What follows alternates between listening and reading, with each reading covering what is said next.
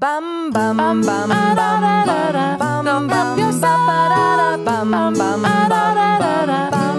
yourself. Hey everybody, welcome back to Go Help Yourself. It's a comedy self-help podcast to make life suck less. The voice you're hearing, the morning voice, let's be real, booming through the speakers is Misty Stinnett. And across from me, the silent, stoic, evergreen woman. Evergreen? We're going with it. I'm a tree. Lisa Linky. You are a tree. On this podcast, we read and review a popular self-help each week. And our goal is that we can give you just enough information so that you have valuable takeaways and can decide, is this book worth my time? Do I want to invest in the cost of the book and the time it takes to read it? Or should I avoid this book at all costs because it's gonna F me up? Also, we cuss on this podcast. It's an explicit podcast. So if you've got the kiddos around, we'll give you a second to get it together and put in headphones. I was so confused as to why you said F and not fuck. Well, because I find that I like to not swear until we've warned that it's an explicit podcast, and then we can say whatever the fuck we want. I say fuck that. There's a little E by our podcast for explicit reasons. E by our podcast. So if you're new here, that's what we're doing, everybody. That's what we've been doing. That's what we're going to keep doing. It is a wild, crazy, deep, dark, funny, at times very sad ride. What is happening? So I'm going to timestamp this episode and say it is July 18th, 2020. It's 11 in the morning. And I have, because during the coronavirus pandemic, there is no time. And I recently became unemployed. And so I feel like my sleep schedule is all off. So although it's 11 a.m., I woke up recently. And so this is what's happening. Thanks for being on this journey with me, with us. We're here for it. And also, you might be wondering, do you release a full book review every single episode? I see that there are 2 episodes a week, and I say, you are smart and brilliant, and what an amazing question. And the answer is, we also do a mini-sode. And the mini-sodes are really fun. They're less structured than the book reviews because we are exploring supplemental material, the latest articles about self-help, the latest resources. We have a lot of fun in those episodes sometimes we have guests. We had 2 gentlemen who had their house tidied by Marie Kondo on recently, which was so fun, talking about their experience. Yeah. So those are really our shorter, fun episodes. Not that we don't have fun here. That makes it sound like, no, this is a dirge. Buckle in. You're going to have a terrible time here, and then you're going to have fun on Tuesdays on the Weekly Beef. So that being said, welcome. We're so glad you're here. Good morning, good evening, good night, whatever time it is that you're listening. And we're going to dive in. Lisa, what are you presenting to us today? Misty, that was truly outrageous. Truly outrageous. Truly outrageous. Ooh, we did it naturally. As most of you longtime loyal listeners know, often we both go high, and I decided to go low, and I'm very pleased with that. Yeah, when we burst into the song, which is often. Okay, you're here. You get it. We're all on board. Lisa, what are you bringing us today? Misty, today I am pleased as punch to bring you The Power of Habit, Why We Do What We Do in Life and Business by Charles, I'm going to say it's Duhigg, Duhigg. Lisa, I have an immediate question. How do you say his name? No. Why do we do what we do? Hey, great question. I don't know. Are we Cylons? We are Cylons. This book was published in 2012, which I believe was before Atomic Habits. But Atomic Habits was way more successful, I believe, by James Clear.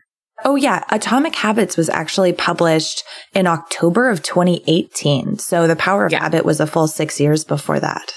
So here's what I'll say. Atomic Habits is really more breaking down the habit cycle, the formation of habits. And those of you who would like to go back and listen or would like to listen for the first time, we covered it, I believe, last year. Mm-hmm.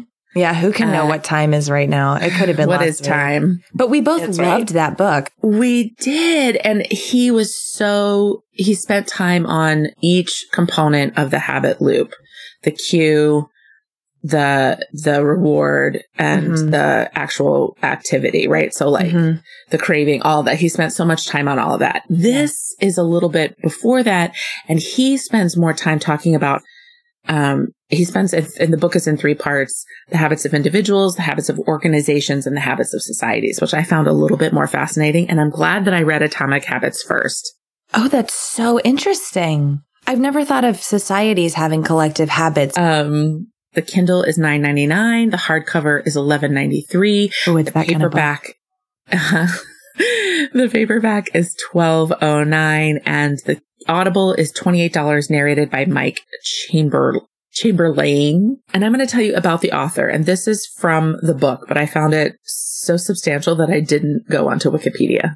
So if he's a horrible person on top of it, I don't know. I'm just going to say that. Okay. All right. Okay. Charles Duhigg, that's what I'll say. Duhigg is a Pulitzer Prize winning investigative reporter from the New York Times, where he contributes to the newspaper and the magazine. One of his most popular magazine articles, exploring how Target uses data to determine if shoppers are pregnant, was excerpted from The Power of Habit. Oh, I remember that. I remember it too. I feel like I read something where a woman was like, my dad found out I was pregnant, or my husband or my dad, some prominent male in her life was like, found out I was pregnant because Target shipped a complimentary shipment of diapers to my place. Yes, the dad found out his teenage daughter was pregnant because coupons were advertised directly to his teen. Yeah, for prenatal vitamins. God. So Mr. Duhigg has authored multiple series at the Times and was part of the team that won the 2013 explanatory Pulitzer for The Eye Economy, which explored the impact of Apple's manufacturing in China and the United States. Mr. Duhigg is a graduate of Harvard Business School and Yale University, so he's stupid, and is a frequent guest on This American Life, NPR, The News Hour with Jim Lehrer, Frontline, and other programs, so he's rolled out. Before becoming a journalist, he worked in private equity and for one terrifying day was a bike messenger in San Francisco. He lives in Brooklyn with his wife, a marine biologist, and their 2 sons, whose habits include waking at 5 a.m., flinging food at dinner time, and smiling perfectly. The Power of Habit spent more than 60 weeks on the New York Times bestseller list and has been translated into more than 40 languages. Learn more about the author at charlesduhigg.com, and that will be in show notes. He sounds amazing. And I already like the humor that's peeking through in this. That's so funny. And you'd never think that like your bike messenger is going to be this person who then like wins a Pulitzer Prize. It was only for one day, especially in San Francisco. Like, ooh, that's a terrifying day. So there are 3 parts to this book. I say that I want to focus mostly on the second and third, but as I went back through my notes, there's so much in this book that is fascinating. I immediately encourage you to buy it because it's truly, truly a lovely complement to Atomic Habits, I feel. So part 1 is the habits of individuals. Chapter 1, the habit loop, how habits work, which I will not spend a lot of time on. But actually I will, because the way he approaches it is so different from James Clear. Okay. I am loving your enthusiasm. I really did like this book. I feel like tackling habits is one of those areas of self-help where it's like, it's at the root of so many things that we do. So it's like, if you can improve your habits by even 5%, a little bitty percentage, you might see a really great effect in other areas of your life. That's right. Chapter 2, the craving brain, how to create new habits. And chapter 3, the golden rule of habit change, why transformation occurs. Part 2 is about the habits of successful organizations. Chapter 4, Keystone Habits, or the Ballad of Paul O'Neill, which is what habits matter most. Chapter 5, Starbucks and the Habit of Success, when willpower becomes automatic. Chapter 6, The Power of a Crisis, how leaders create habits through accident and design. Chapter 7, how Target knows what you want before you do, when companies predict and manipulate habits. And then part 3. Wait, real quick. Is it willpower with Starbucks or is it caffeine addiction? Well, it's not talking about you. It's talking about their employees. Oh, I was asking for a friend. So It's fine. Part 3, the habits of societies. So chapter 8 is Saddleback Church and the Montgomery bus boycott, how movements happen. And chapter 9, the neurology of free will. Are we responsible for our habits? Because he's from a journalistic background, like Danby Dan Harris and 10% Happier. Danby Dan. You might remember, or you might really enjoy, as I did, the fact that this book is sourced from like tons of interviews and scientific studies and journals and white papers and like, you know, it's just so well thoroughly researched and sourced. My landlord has just picked a bone. Zoe, please don't do that. Thank you. Okay, here we go. Lisa's landlord, Zoe, hangs out in the corner chewing on bones. You get it. We're going to gloss right over that. Let me know if you hear it. So in the prologue, he talks about the habit cure. And he says that one paper published by a Duke University researcher in 2006 found that more than 40% of the actions people performed each day weren't actual decisions, but habits. Oh my God. I know. So you remember whenever people are like, you make over like 2,000 decisions a day. And it's like, well, actually, you don't. You really don't. Oh, yeah. They're just habits. Oh. And so, yeah, I was saying like so many interviews, he interviewed scientists and executives and research conducted at dozens of companies, but he focuses on habits. This book focuses on habits as they are technically defined, which is the choices that all of us deliberately make at some point and then stop thinking about, but continue doing often every day. Yeah. Yeah. Yeah. He gives an example of an Army major, and this Army major said, prior to entering the military, my best career option had been repairing telephone lines or possibly becoming a methamphetamine entrepreneur. Thank you. A path some of my high school peers had chosen to less success. But now he oversees 800 troops, or he did oversee 800 troops in one of the most sophisticated fighting organizations on earth. Right? He says, I'm telling you, if a hick like me can learn this stuff regarding habits, anyone can. I tell my soldiers all the time, there's nothing you can't do if you get the habits right. So what I'm hearing is if we do what this book says, we will all have a battalion. Thank you. If you want it, you could. So suffice it to say, we know the science behind why habits emerge, how they change, and all of their mechanics. And if you want more detailed stuff with that, definitely go back and listen or buy James Clear's book, because that is super, super specific on. Yeah. I feel like that episode that you did so beautifully, Lisa, just gave us such practical takeaways about how to like habit stack, understand how to break a habit, how they work. It was great. So I'm going to talk about part 1, the habits of individuals he does it through these beautiful, every part is and chapters focusing on an individual or organization. And I just want to talk about the habit loop of how habits work, chapter 1, because the story is wonderful. We learn about a man named Eugene Pauly who changed science's understanding of habits. Okay. This man fell very ill to viral encephalitis. And this virus destroyed a 5-centimeter oval of tissue close to where his cranium and his spinal column met. And it destroyed almost all of his medial temporal lobe. And that's a sliver of cells which scientists suspected was responsible for all sorts of cognitive tasks, like recall of the past and regulation of some emotions. So he recovered, but he was not the same man. So his recovery was quicker than anyone imagined. He was performing physical tasks wonderfully, but it was obvious that his memory was affected. He couldn't remember what day of the week it was, and he could not remember his doctor and nurse's names, no matter how many times they introduced themselves. He couldn't remember how old he was. He guessed like 59 or 16. He was 71. Oh, that's fun. His wife noticed that like he would get up, he would make breakfast, and then he would get back in bed. And then 40 minutes later, he would get up, he would make breakfast, and then he would get back in bed again. And then later he would get up and make breakfast and do it again. So, because it's not connected to a need that you're feeling in that moment. It sounds like, because he's already made breakfast, he's already eaten. That's right. Okay. So eventually they reached out and he met with a professor who was an expert in the neuroanatomy of memory. His name was Larry Squire. And when he looked at the images of Eugene's brain, he found that they were very similar to a very famous patient known as HM. So HM had horrible seizures. This was a long time ago, but he had brain surgery to heal the seizures, and they did, but it rendered him unable to remember anything for more than 20 seconds. So his whole life. Yeah. So there were these empty walnut-sized chunks in the middle of both their heads. Wait, is HM Drew Barrymore from 50 First Dates? No, but you remember in that movie, there was a guy they called 22nd Larry. Yes. 5-Second Fred. Oh, I think. Yeah. So he says Eugene's memory, just like HM's, had been removed, but they were very different. HM had to be institutionalized for the rest of his life, and Eugene could carry on conversations. At the time, no one wondered how a man who couldn't draw a map of his own home was able to find the bathroom without hesitation. So they'd say, Eugene, can you draw a map of your home? And he'd say, I don't think I can. And they'd say, can you go get some nuts out of the kitchen? And he would. So he knew where everything was, but he couldn't necessarily conceptualize in this other way. That's right. Wow. So that question and others like it would eventually lead to a trail of discoveries that has transformed our understanding of habit's power, right?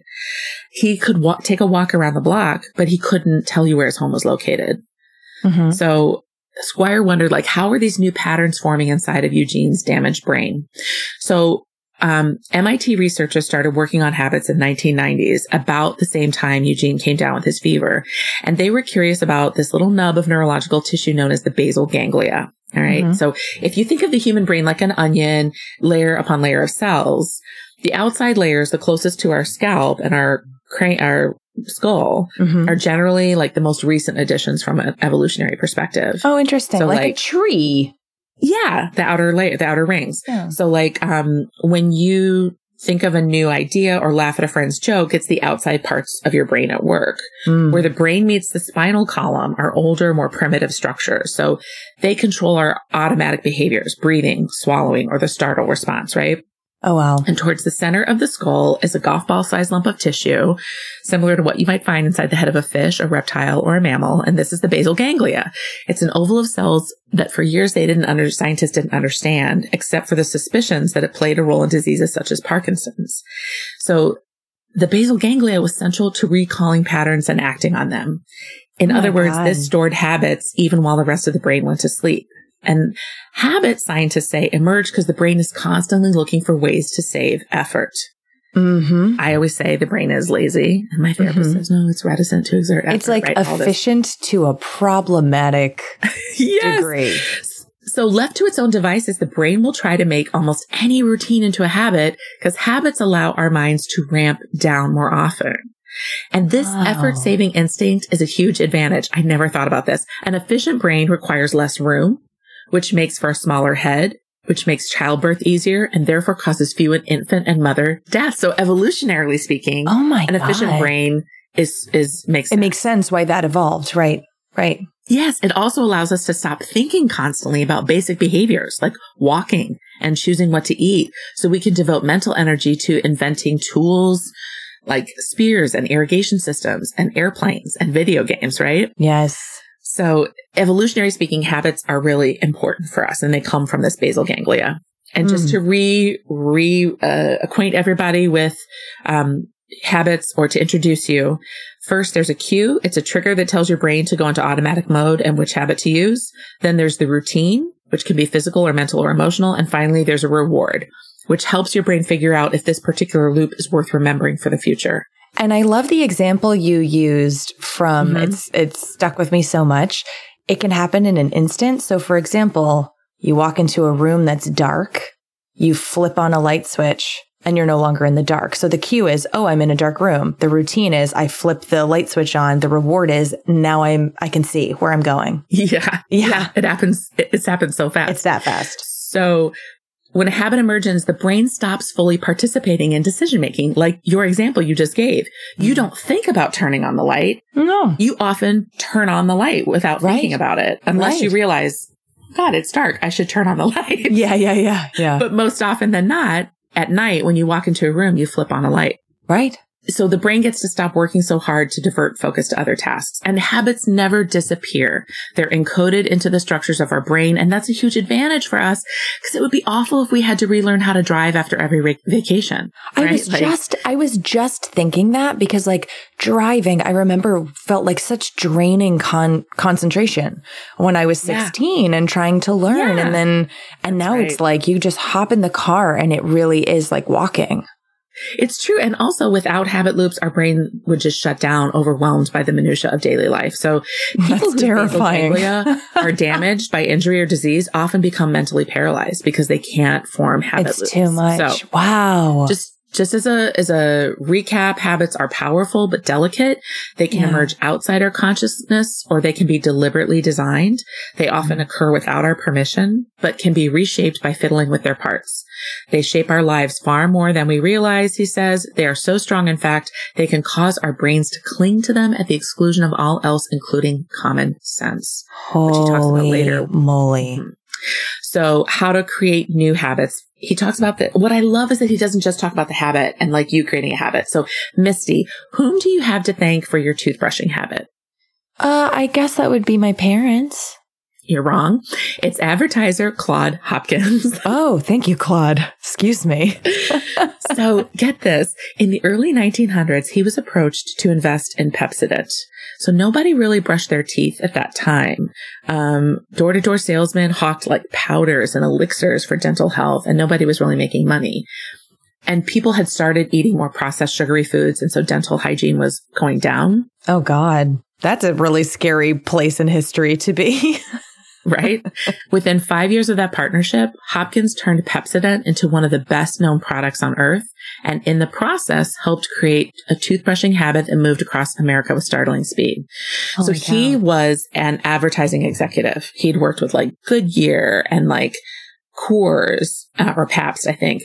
But even today, his rules influence everything from how we buy cleaning supplies to the tools governments use for eradicating disease. So they're fundamental to creating any new routine. And he helped establish toothbrushing as a daily activity. Wow. So the secret to his success, he would boast, is that he found a certain kind of cue and reward that fueled a habit. And it's this alchemy so powerful that these basic principles are still used by video game designers and food companies and hospitals and millions of salesmen around the world. Tell me. Well, there's so many people I want to manipulate. Yes. Well, Eugene Hawley also taught us about the habit loop, but it was Claude Hopkins showed us how new habits can be cultivated and grown. So Charles Duhigg asked us, what exactly did Hopkins do? He created a craving. And that craving, it turns out, is what makes cues and rewards work. That craving is what powers the habit loop. Right. So he says, first, find a simple and obvious cue. Second, clearly define the rewards. But it turns out that those two rules aren't enough. There's a third rule that must be satisfied.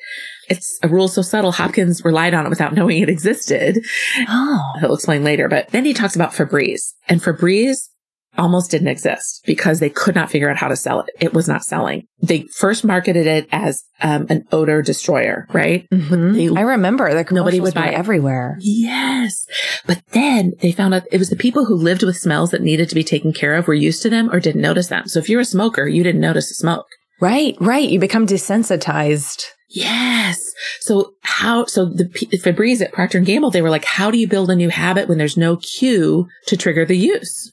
So then they talked about study on monkeys. I struggle with this part because they put electrodes in their brain. But basically, this is where they learned about the neurological craving that's the part of the habit loop, right? So it's cue, routine, reward, and the craving drives the loop. Once a habit is formed, you are less likely to be distracted from completing the habit. And this explains why habits are so powerful. They create neurological cravings. So basically, once monkeys learned a habit, they got a drop of blackberry juice.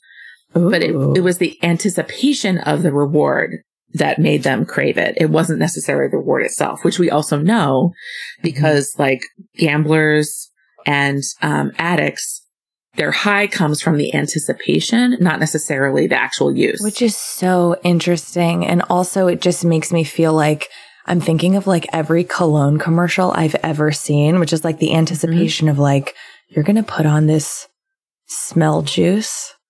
And the opposite sex is going to be like, or the same sex, or whatever sex you identify with, is going to be like, wow. That's right. So nice to be close to you. So here's how companies use this. So like Cinnabon, most food courts in a mall is where everybody puts, all the food sellers put their stalls. But like Cinnabon always locates away from there because They want the smell of cinnamon rolls to waft down the hallways and around the corners so that you start subconsciously craving it. Can I tell you that it works every time? Yes, it fucking does. The last time I went to a Cinnabon, which was a couple years ago, because they're not everywhere, I got some sort of like, it was like a Frappuccino, but Cinnabon's version, but they took the straw and put 3 mini Cinnabons on the straw.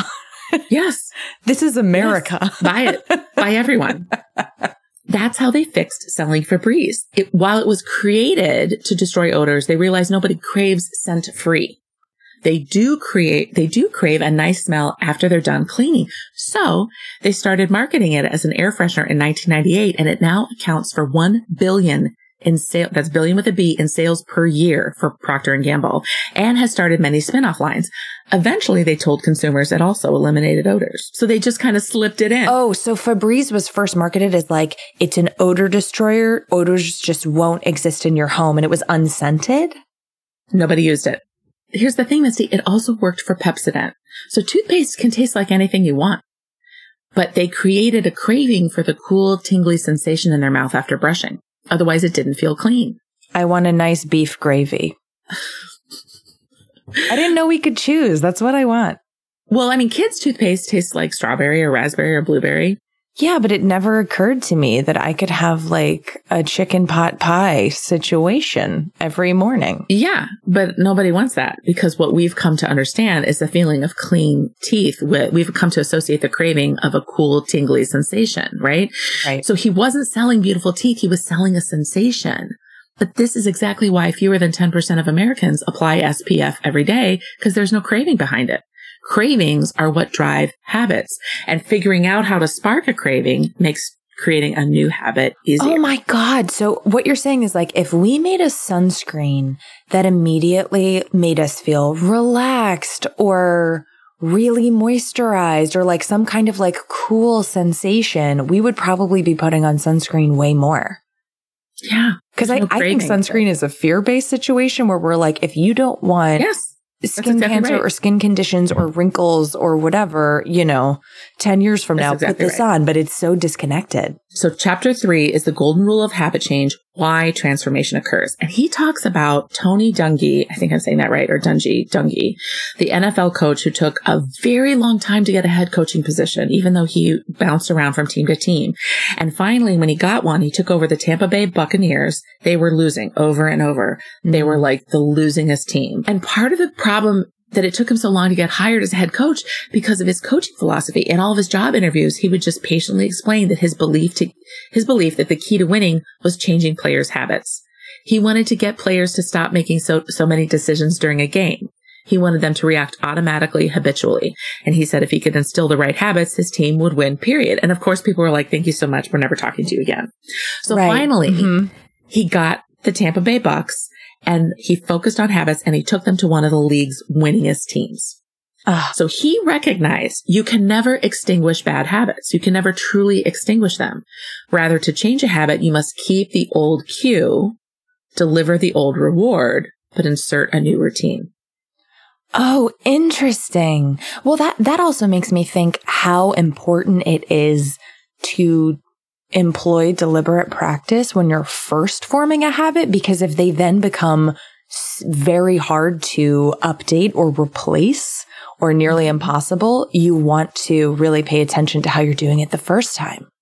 Yeah. Wow. So this chapter is fascinating because it talks about how he, and they resisted it. They wanted to be able to make these choices on field. And he's like, no, you need to recognize the pattern that they're running, recognize the play that the other team is running, like for his defense team, and immediately do this. When you see this, what do you do? When you see this, what do you do? When you see this, what do you do? So they started to be able to make decisions and not make decisions basically, but execute habits faster. Automatic behaviors. Right. That's right.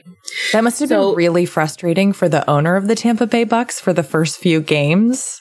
But they were also a terrible team. So where did they have to go? But then he also links this to AA. So any behavior can be transformed if the cue and the reward stay the same. So an estimated 2.1 million people seek help from AA each year. And that may have been up because this was in 2012. Yeah. And as many as 10 million alcoholics may have achieved sobriety through the group. But what AA provides is a method for attacking the habits that surround alcohol use. AA, in essence, is a giant machine for changing habit loops. When the cue comes of feeling either out of control or lonely or upset or triggered or whatever, the habit typically, right, like the action was to take a drink, but now it's to reach out to your sponsor, go to a meeting, et cetera, et cetera. And the reward is to dissipate whatever anxiety or feeling or feel connected or et cetera. Does that make sense? Right. So the cue's the same. I want to drink. The reward's the same. I'm feeling less anxiety, but you change the behavior in the middle. Wow. That's right. So, and there's also a lot of talk in this chapter about how belief is a required ingredient for some habits. Cause like AA its use of God really supplies that in newly sober individuals when they don't feel capable. Right. And the author says precise mechanisms of belief are still very little understood. That's a terrible way of saying that. They don't understand how belief works in habits. Okay. But we do know that for habits to permanently change, people must believe that it's feasible. So, and I think James Clear talks about you need an identity shift if you really want a habit to stick. Not I run every morning, but I am a runner. Right? It's a subtle difference. That's a beautiful tie-in, Misty. Yeah, maybe that's part of the belief too. Yeah. He was just talking about, when it becomes part of you and part of your identity, you have a lot more motivation or a deeper understanding of why you're doing this thing. It is who I am, not it's something I do. Okay. So we're into part 2, the habits of successful organizations. Chapter 4, Keystone Habits, the Ballad of Paul O'Neill, and which habits matter most. So this chapter is all about Paul O'Neill and his work as CEO of Alcoa. Now, Alcoa makes aluminum, and it makes all kinds of aluminum, from like the foil on the outside of Hershey's Kisses to cans and other kinds. Wow. So he took over when the company started lagging in profits. And his first speech to stakeholders was all about worker safety. And everybody was like, who is this guy? What the fuck is he talking about? Right. Why is worker safety going to be a thing? But he had a belief that keystone habits, which they often talk about, which are habits that matter more than others and influence many other areas in our lives in business, that they were important. He started on worker safety, and it transformed the company into a, quote, profit machine and bastion of safety. How? Well, here we go. So keystone habits, researchers believe, like exercise, spill over into other areas of our lives. So in order to protect workers, Alcoa needed to become the best, most streamlined aluminum company on earth. And O'Neill's safety plan, the author says, in effect, was modeled on a habit loop. He identified a simple cue, an employee injury. He instituted an automatic routine. Anytime somebody was injured, the unit president had to report it to O'Neill within 24 hours and present a plan for making sure the injury never happened again. And then there was a reward. The only people who got promoted were those who embraced the system. So he was really shifting culture by these habits.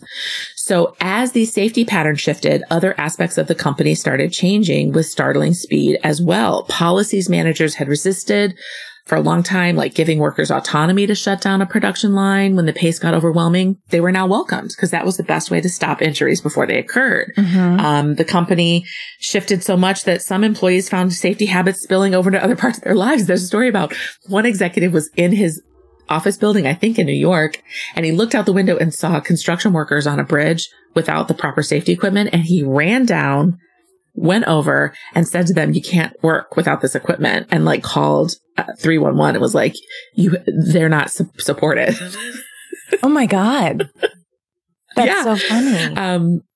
So O'Neill never promised that his focus on worker safety would increase the profits, but costs came down, quality went up, productivity skyrocketed because of these keystone habits. Right. Because you've got happier, healthier employees and a management team that's more communicative. Right. Okay. Right. So studies have documented that families who habitually eat together seem to raise children with better homework skills, higher grades, et cetera, et cetera. So, and making your bed every morning is correlated with better productivity, et cetera, et cetera. So which, by the way, we also covered a book called Make Your Bed. If you want to listen to that episode by, what did we call him? Admiral Daddy? Admiral Daddy. He also talks a little bit here about Michael Phelps, who you might know is the most winningest gold medal athlete for the United States of all time. He might be of all time anywhere, but he and his coach created non-swimming habits that got him into a mental mindset where he couldn't be beaten, because he's already built perfectly for swimming. Right. His wingspan's like longer than his body or something. That's right. So like, he designed a series of behaviors that Phelps could use to become very calm and focused before each race, to find those tiny advantages. So, that's swimming is milliseconds victory, right? He's in a habit loop on race day that starts that morning, from when he wakes up to what he eats to when he does his, when he gets in his suit to what his warm-up laps are. Like, he's in a habit loop every day. So the time that he did win, when his glasses or his goggles leaked, it was not a big deal. It was one tiny thing. Right. But everything else was on his habit loop. They also talk about small wins. Like, Alcoa started with these small wins, and the small wins lead to bigger wins. So when gay rights organizations started campaigning against homophobia in the late 60s, their initial efforts yielded only a string of failures. But then in the early 70s, the American Library Association's Task Force on Gay Liberation, thank you, librarians, decided to focus on one modest goal. They wanted to convince the Library of Congress to reclassify books about the gay liberation movement from one category to another. The original category was abnormal sexual relations, including sexual crimes, and they wanted to move it to a less pejorative category. Thank you. So in 1972, after receiving a letter, the Library of Congress agreed to make the shift, reclassifying them to a newly created category, which was titled Homosexuality, Lesbianism, Gay Liberation Movement, Homophile Movement. It was a minor tweak of an old institutional habit, but the effect was electrifying. So news spread, and this small win helped move it forward. Does that make sense? I would say that's a really big win. A really big win. But I see that it's literally, it's just language, right? It's language, but language matters. Yes, exactly. So here's the thing, how this worked for Paul O'Neill. 6 months after he became CEO, he got a call in the middle of the night and a worker had died. He called all the managers into an emergency meeting, made them review the accident footage over and over and over, which was not pleasant, until they understood all the reasons why it happened and made immediate adjustments. This newfound vigilance resulted in a short-term noticeable decline in the injury rate. So they got a small win, and then he pounced. He sent out a memo. It said, "I want to congratulate everyone for bringing down the number of accidents, even for just 2 weeks. We shouldn't celebrate because we've followed the rules or brought down a number. We should celebrate because we are saving lives." Workers made copies of this. They taped it to their lockers. And he makes a note about how Paul O'Neill has been just driven to discover stuff. He worked for the government beforehand to figure out why there was a high infant mortality rate in rural areas. And he really drives down. And that's interesting. I'm not going to go into it here, but it was fascinating. Anyway. It is fascinating. And also when people feel safe and valued, that culture shift, when people feel safe and valued, they do better work. They're more excited. They want to focus more. Yes. It does this cascade of behavior. Yeah, so sometimes cultures manifest themselves in vocabularies, which becomes itself like a habit, like core programs, safety philosophies, stuff like that you hear in your organization. But here's what happened then. There was a minor event. Some fumes at an Alcoa plant in Mexico made workers sick, but the executive in charge fixed the problem, but didn't report it. When O'Neill heard about it from a nun, nonetheless, who was complaining about it, he investigated and the executive was fired 2 days later. And everybody was like, well, of course he has to be fired. That's the culture. People were like, the guy basically fired himself. It was that accepted. But here's the thing.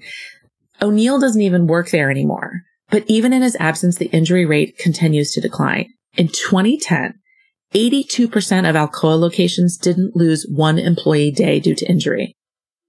On average, workers are more likely to get injured at a software company, animating cartoons for movie studios, or doing taxes as an accountant than handling molten aluminum at Alcoa. That's amazing. Isn't that fascinating? That's fascinating. I know. I really, really love it. Wow. There's the chapter about Starbucks basically talks about how Starbucks used what they learned to help employees not snap. It's about willpower and habits and how you need to insert plans at inflection points, right? Okay. And that it's fascinating. It's about willpower. I love it. Listen, I'm giggling because I worked at Starbucks in college for a brief period. I think for like 4 months, something like that, at one of the bookstores, Starbucks on campus. And I'd love to read that chapter about how not to snap.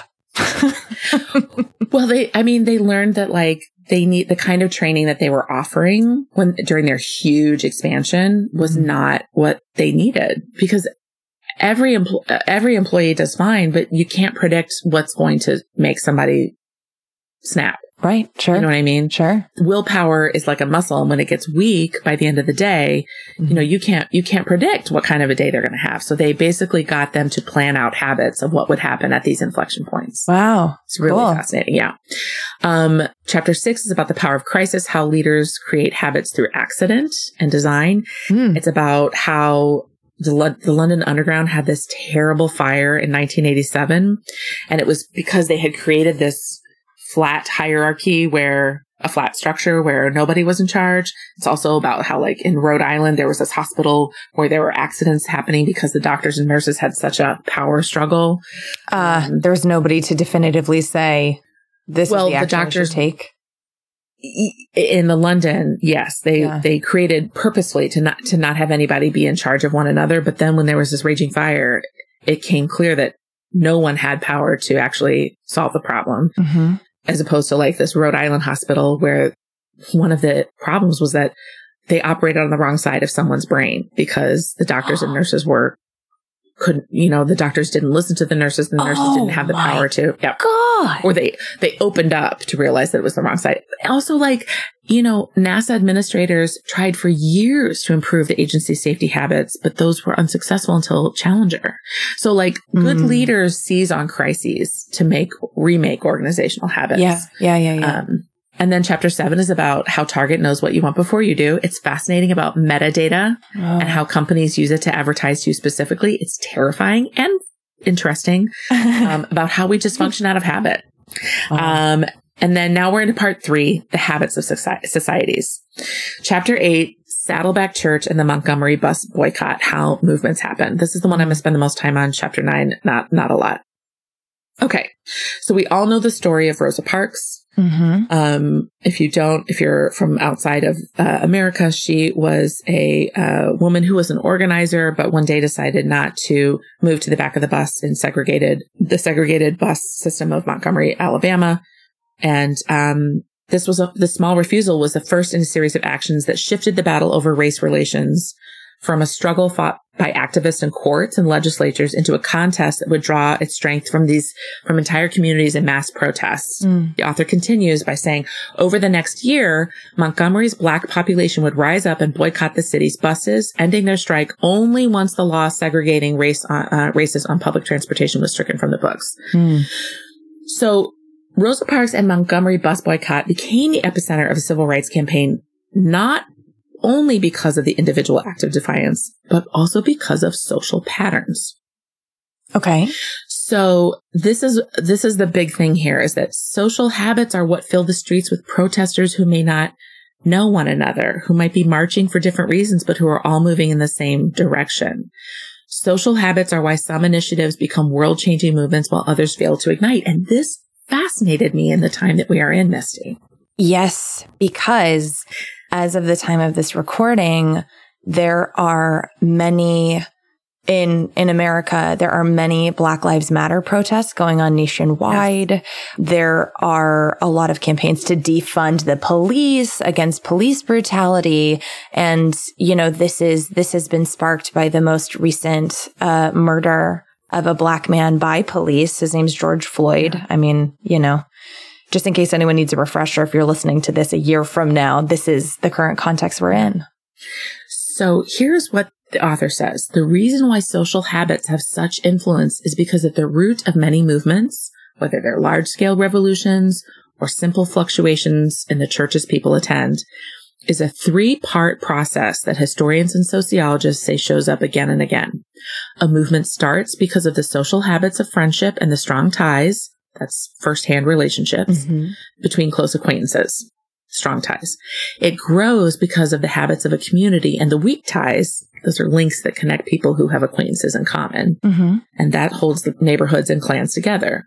And it endures because a movement's leaders give participants new habits that create a fresh sense of identity and feeling of ownership. So it's strong ties, weak ties, and new habits that give you identity. Tell me if I've got this right. So we hear about yet another horrific murder of a Black man, and people in our lives, we see them becoming enraged and growing active, and they're being vocal. So that's strong ties. And then maybe on social media, we see a ton of other friends also being active and becoming enraged and speaking out. And so that is what helps us also form this being active and politically involved and consuming of the news cycle. Is that right? I think so. That's what I posit, but I don't know because I don't know about the impact of social media in this. So, well, I just meant like as an example of weak ties. Yes. Right. Yes, that's what I think so, because Parks was not the first person arrested for doing this, right? But she was deeply respected and embedded within her community. So when she was arrested, it triggered a series of social habits, the habits of friendship, that ignited this initial protest, right? Wow. The first mass movement of the modern civil rights era could have been sparked by any number of the earlier arrests, right? But it began with her because she had a large, diverse, and connected set of friends who, when she was arrested, reacted as friends naturally respond by following the social habits of friendship and agreeing to show their support. Well, that's what I keep wondering about with now, because, you know, we have seen person of color after person of color murdered by police in America. Yes. And we have seen some protests and some activism, but George Floyd's death really was the one we that also had Amy Cooper, which was, I think, on the same day, that the woman in New York Central Park who pretended to she was being attacked by this lovely bird watching man of color who was just there to see like a rare bird. So I don't know. I'm curious about this, but I think it's interesting. Yeah. Yeah. So this is why the second aspect, he says, of the second aspect of social habits of movements is so important. The Montgomery bus boycott became a society-wide action because the sense of obligation that it held the Black community together, that was activated soon after her friends started spreading the word. So people who hardly knew Rosa Parks decided to participate because of social peer pressure. The power of weak ties made it difficult to avoid joining in. Right. So our weak tie acquaintances are often as influential, if not more, than our close ties. The power of weak ties help explain how a protest can expand from a group of friends into a broad social movement. Wow. So I think that's where social media plays a very important part. You don't want to be the person posting about your fucking banana bread when everybody is posting about justice for Breonna Taylor and George Floyd. Yeah, it comes off as totally tone deaf, and then you might be ostracized from the group. And it's like, why are you pretending this isn't happening? Right. And we all see it, and go fuck yourself. He also talks about Saddleback Church and how this worked in reverse. It worked starting with weak ties and then moving to strong ties. So Rick Warren was this Baptist pastor with a pregnant wife and less than $2,000 in the bank. And he wanted to start a new congregation amongst people who didn't already attend church, but he had no idea where it should be located. This is we would really love his approach, Misty. He's like, I figured I would want to go somewhere all my seminary friends didn't want to go. So he spent weeks in the library stacks looking at like census data and phone books and all of this stuff. And this was in 80s, I think. So he would every few hours would run to a payphone, call home, and make sure his wife hadn't gone into labor yet. So he found this place in California, I think it was Saddleback, California. And they moved there. And his first prayer group attracted 7 people, took place in his living room. And 30 years later, it is one of the largest ministries in the world, with more than 20,000 parishioners visiting its 120-acre campus and 8 satellite campuses each week. Wow. Holy habit. He wrote the book, The Purpose-Driven Life, which we've heard about. Rick Warren and The Purpose-Driven Life. Yeah. It sold 30 million copies. Whoa. And there are thousands of other churches modeled on his methods. He performed the invocation at Obama's inauguration. He's considered one of the most influential religious leaders on earth. He's religious leader. And at the core of his church's growth is a fundamental belief in the power of social habits. So at first he went door to door. He spent 3 months going door to door, introducing himself and saying, why don't you go to church? And people are like, it's boring. The music is bad. The sermons don't apply to me. I need childcare. I hate dressing up. The pews are uncomfortable. So he went ahead and he put together a tight 5 minutes of stand up. He got bumping music. He addressed each of those complaints. He said, wear shorts and Hawaiian shirts if you feel like it. He brought an electric guitar. His sermons were He's like focused a on hip practical religious topics. leader. He is. He's a religious leader. He's heat. With titles like as how to handle discouragement, how to feel good about yourself, how to raise healthy families. Those were the titles of his Right. sermons. Not just like I'm a terrible person because I had a thought about seeing someone naked and I hate myself. That's right. So his lessons were easy to understand, focused on real problems, and could be applied as soon as parishioners left church. Right? I can see how that really appeals. Appeals to a religious leader. He assigned every Saddleback member to a small group that met every week. And the author says this was one of the most important decisions he ever made because it transformed church participation from a decision into a habit that already drew on existing social urges and patterns. So, well, and it makes it, the reward is like, it makes it this really personal thing, not just I'm sitting in a massive room where a guy in a pulpit's talking at me. Yeah. Yeah. So he was never sure he would have enough classrooms to accommodate everybody who showed up for Bible study. So he had them host inside their homes, and he was worried that people might not like it, but they loved it. Right. Oh my God, it's amazing. It gives you a group to socialize with and feel like you belong and to have support. Exactly.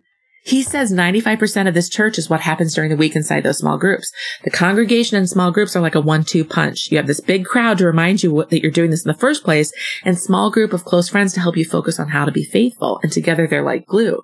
Well, and it gives you ownership over what's happening. And so then it's that identity shift we're talking about. It's not I go to church. It's I am a Christian. Or whatever. Misty, you got it. So the author says, without realizing it, Warren in some ways has replicated the structure that propelled the Montgomery bus boycott, though he's done it in reverse, right? Oh, so they started out with small groups that went to a big movement, and he had a big movement that went to small groups. That's exactly right. Also, every Saddleback member is asked to sign a maturity covenant card, which adheres to 3 habits: daily quiet time for reflection and prayer, tithing 10% of their income, and membership in a small group. And giving everyone new habits is a focus of the church. He says once the pastor says, once we do that, the responsibility for spiritual growth is no longer with me. It's with you. We've given you a recipe. We don't have to guide you because you're guiding yourself. Mm-hmm. These habits become a new self-identity. And at that point, we just need to support you and get out of the way. Plus, can I say that there's something so nice about going, oh, I know that if I hit these 3 criteria that you just outlined, that I am being a good member of XYZ group, right? So in this case, a church, but it's like, oh, I want to feel like I'm an amazing member of my dance team. So I promise I'm going to practice my turns for 10 minutes every day. I'm going to watch an instructional dance video, and I'm going to buy a 6-pack of glasses. And then you can just kind of go check, check, check. And there's something really, really satisfying about that. Yes, that's what the author says. This is the third aspect of how social habits drive movements. For an idea to grow beyond a community, it must become self-propelling. And the surest way to achieve that is to give people new habits that help them figure out where to go on their own. So just as Saddleback Church has given their members these habits, the Montgomery bus boycott helped birth a new set of social habits that quickly spread, right? It didn't just spread from in the South, but it made all the way to the halls of Congress. He says when Lyndon Johnson signed the Civil Rights Act of 1964, which outlawed all forms of segregation as well as discrimination against minorities and women, he equated civil rights activists to the nation's founders, a comparison that a decade earlier would have been political suicide. Yeah. So movements don't emerge because suddenly everybody decides to face the same direction at once. They rely on social patterns that begin as the habits of friendship, grow through the habits of communities, and are sustained by new habits that change participants' sense of self. The last chapter in this section is all about addiction, and he talks about a woman who gambled away millions and millions of dollars. Oh, man. And how it wasn't really her fault. It's fascinating. And at first you're like, that is absolutely her fault. And then when you learn about habits, you're kind of, and the way he poses it. sorry. I'm just like terrified that one can do that and it's not really their fault. Like that is very scary. Well, here's the thing. I'm going to just mention this one thing, but it is fascinating because he poses these two people and he's like, the other person he highlights is this man who had night terrors. Like he took, I think it was Ambien. I don't know. Mm-hmm.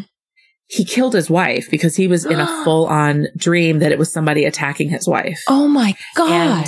And and then when when the doctors explained it and they're like, it's not his fault. Everybody's like, no, it's not his fault. Oh my God. But then this woman, you're like, well, you gambled your money away. It is your fault. But he says, perhaps a sleepwalking murderer can plausibly argue he wasn't aware of his habit, right? And so he doesn't bear responsibility for his crime. But almost all the other patterns that exist in most people's lives, how we eat and sleep and talk to our kids, and how we unthinkingly spend our time, attention, and money, those are habits that we know how to exist. So he's saying, the reason that we're comfortable as a society saying she was responsible is because she knew she had a problem and she should work on it. It was just very interesting to immediately go, oh yeah, I feel for this person and I don't feel for this person. So it's an interesting chapter to read. Presenting two totally different cases. Yeah. In which one takes a person's life and the other one only affects her own family. Yeah. Yeah. It's interesting which we have sympathy for and which we don't. It's really interesting. Anyway, that is The Power of Habit. Whew. Oh my God, Lisa, amazing job. I am so fascinated by this. I mean, the science of habits I think that's why I just ran out and read Atomic Habits right after our episode as well, because it affects everything. It is an upstream set of behaviors and beliefs that affects everything we do. So I have some questions for you. Please. Did this book need to be written? I think it absolutely did. I'm fascinated it was written 8 years ago or published 8 years ago in the context of what's happening today, which I think also made it super exciting for me to read today. Yes. And I think James Clear would say this book needed to be written. Oh, you better believe it. I got more out of it today, I think, than I would have a year ago. Yeah. Yes, because it does feel, when we're applying it to this enormous and historical moment in the modern day civil rights movement, it feels really personal and really applicable and resonates. Mm-hmm. So this sounds like it is 100% practical. Is that right? Yeah. I mean, there's the part about belief, but he's like, researchers hate the answer. Belief is required. So yeah, it's definitely a practical path. So did you put anything into practice from this book? And if you did, how did it affect you? Well, I really started thinking about strong and weak ties in terms of this movement. And so like with my volunteering with Surge, and which is showing up for racial justice. Lisa's been doing really intense, dedicated work. I feel like every time we're not recording or talking about the podcast, you're like, oh, I just have to do more phone banking for Surge, or I just have to MC this event. It's been really wonderful to watch. I have been spending a lot of time. So I think what I've started to do is kind of lay this mindset onto that and how strong and weak ties can work with that. Also in this time of Corona, where I can't be physically, where I'm social distancing and staying at home. Yeah. Like how technology makes that much easier. Yeah. And it also makes me want to post about wear a mask. Everyone should be wearing masks in case I'm one of your weak ties or I'm one of your strong ties. Wear a fucking mask. So what was there anything that you hated about this book? And was there anything that you particularly loved about this book? No, nothing that I hated because, I'm a data geek. So this was exciting. I'm a sociologist by education. My undergrad degree is sociology. So there's so much sociology in this book and that always excites me. Yeah. Yeah. I feel like I thought the author did such a great job of telling story, which also makes it super exciting and easy to get into. Yes. It's easy to talk about a habit loop when I'm learning about Eugene Pauly, who changed the way that we view habits and our understanding of them. Like that is fascinating to me. Yeah, I always love context like that. So last question before I ask about homework. Who is this book perfect for and who is it terrible for? This book is perfect for anybody who is leading an organization, any kind of organization, who is interested in leading or being a leader, or who's interested in kind of changing personal habits or maybe habits in your family. That's interesting. I don't think this is good for anybody who just wants, like, I think Atomic Habits is better for somebody who's like, I want to make it so that I run every day. Like, this is not going to help you. But if you're really curious to know how in a broader context habits work, I think this is better. Whereas opposed to like Atomic Habits is definitely for, I want to make sure I floss every day. How do I do that? Right. So do you have any homework for me? I do. I really want to explore this idea of strong and weak ties. So I guess my question to you, now that you know the cat's out of the bag, but I would love for you to think about what, if anything, is driving you to take action in this current Black Lives Matter movement for Black lives, defund the police. Like, if you can think about what is causing you to take action, because I think we all watched that video of George Floyd and were horrified. But what is it about right now that's making you feel like I want to post things?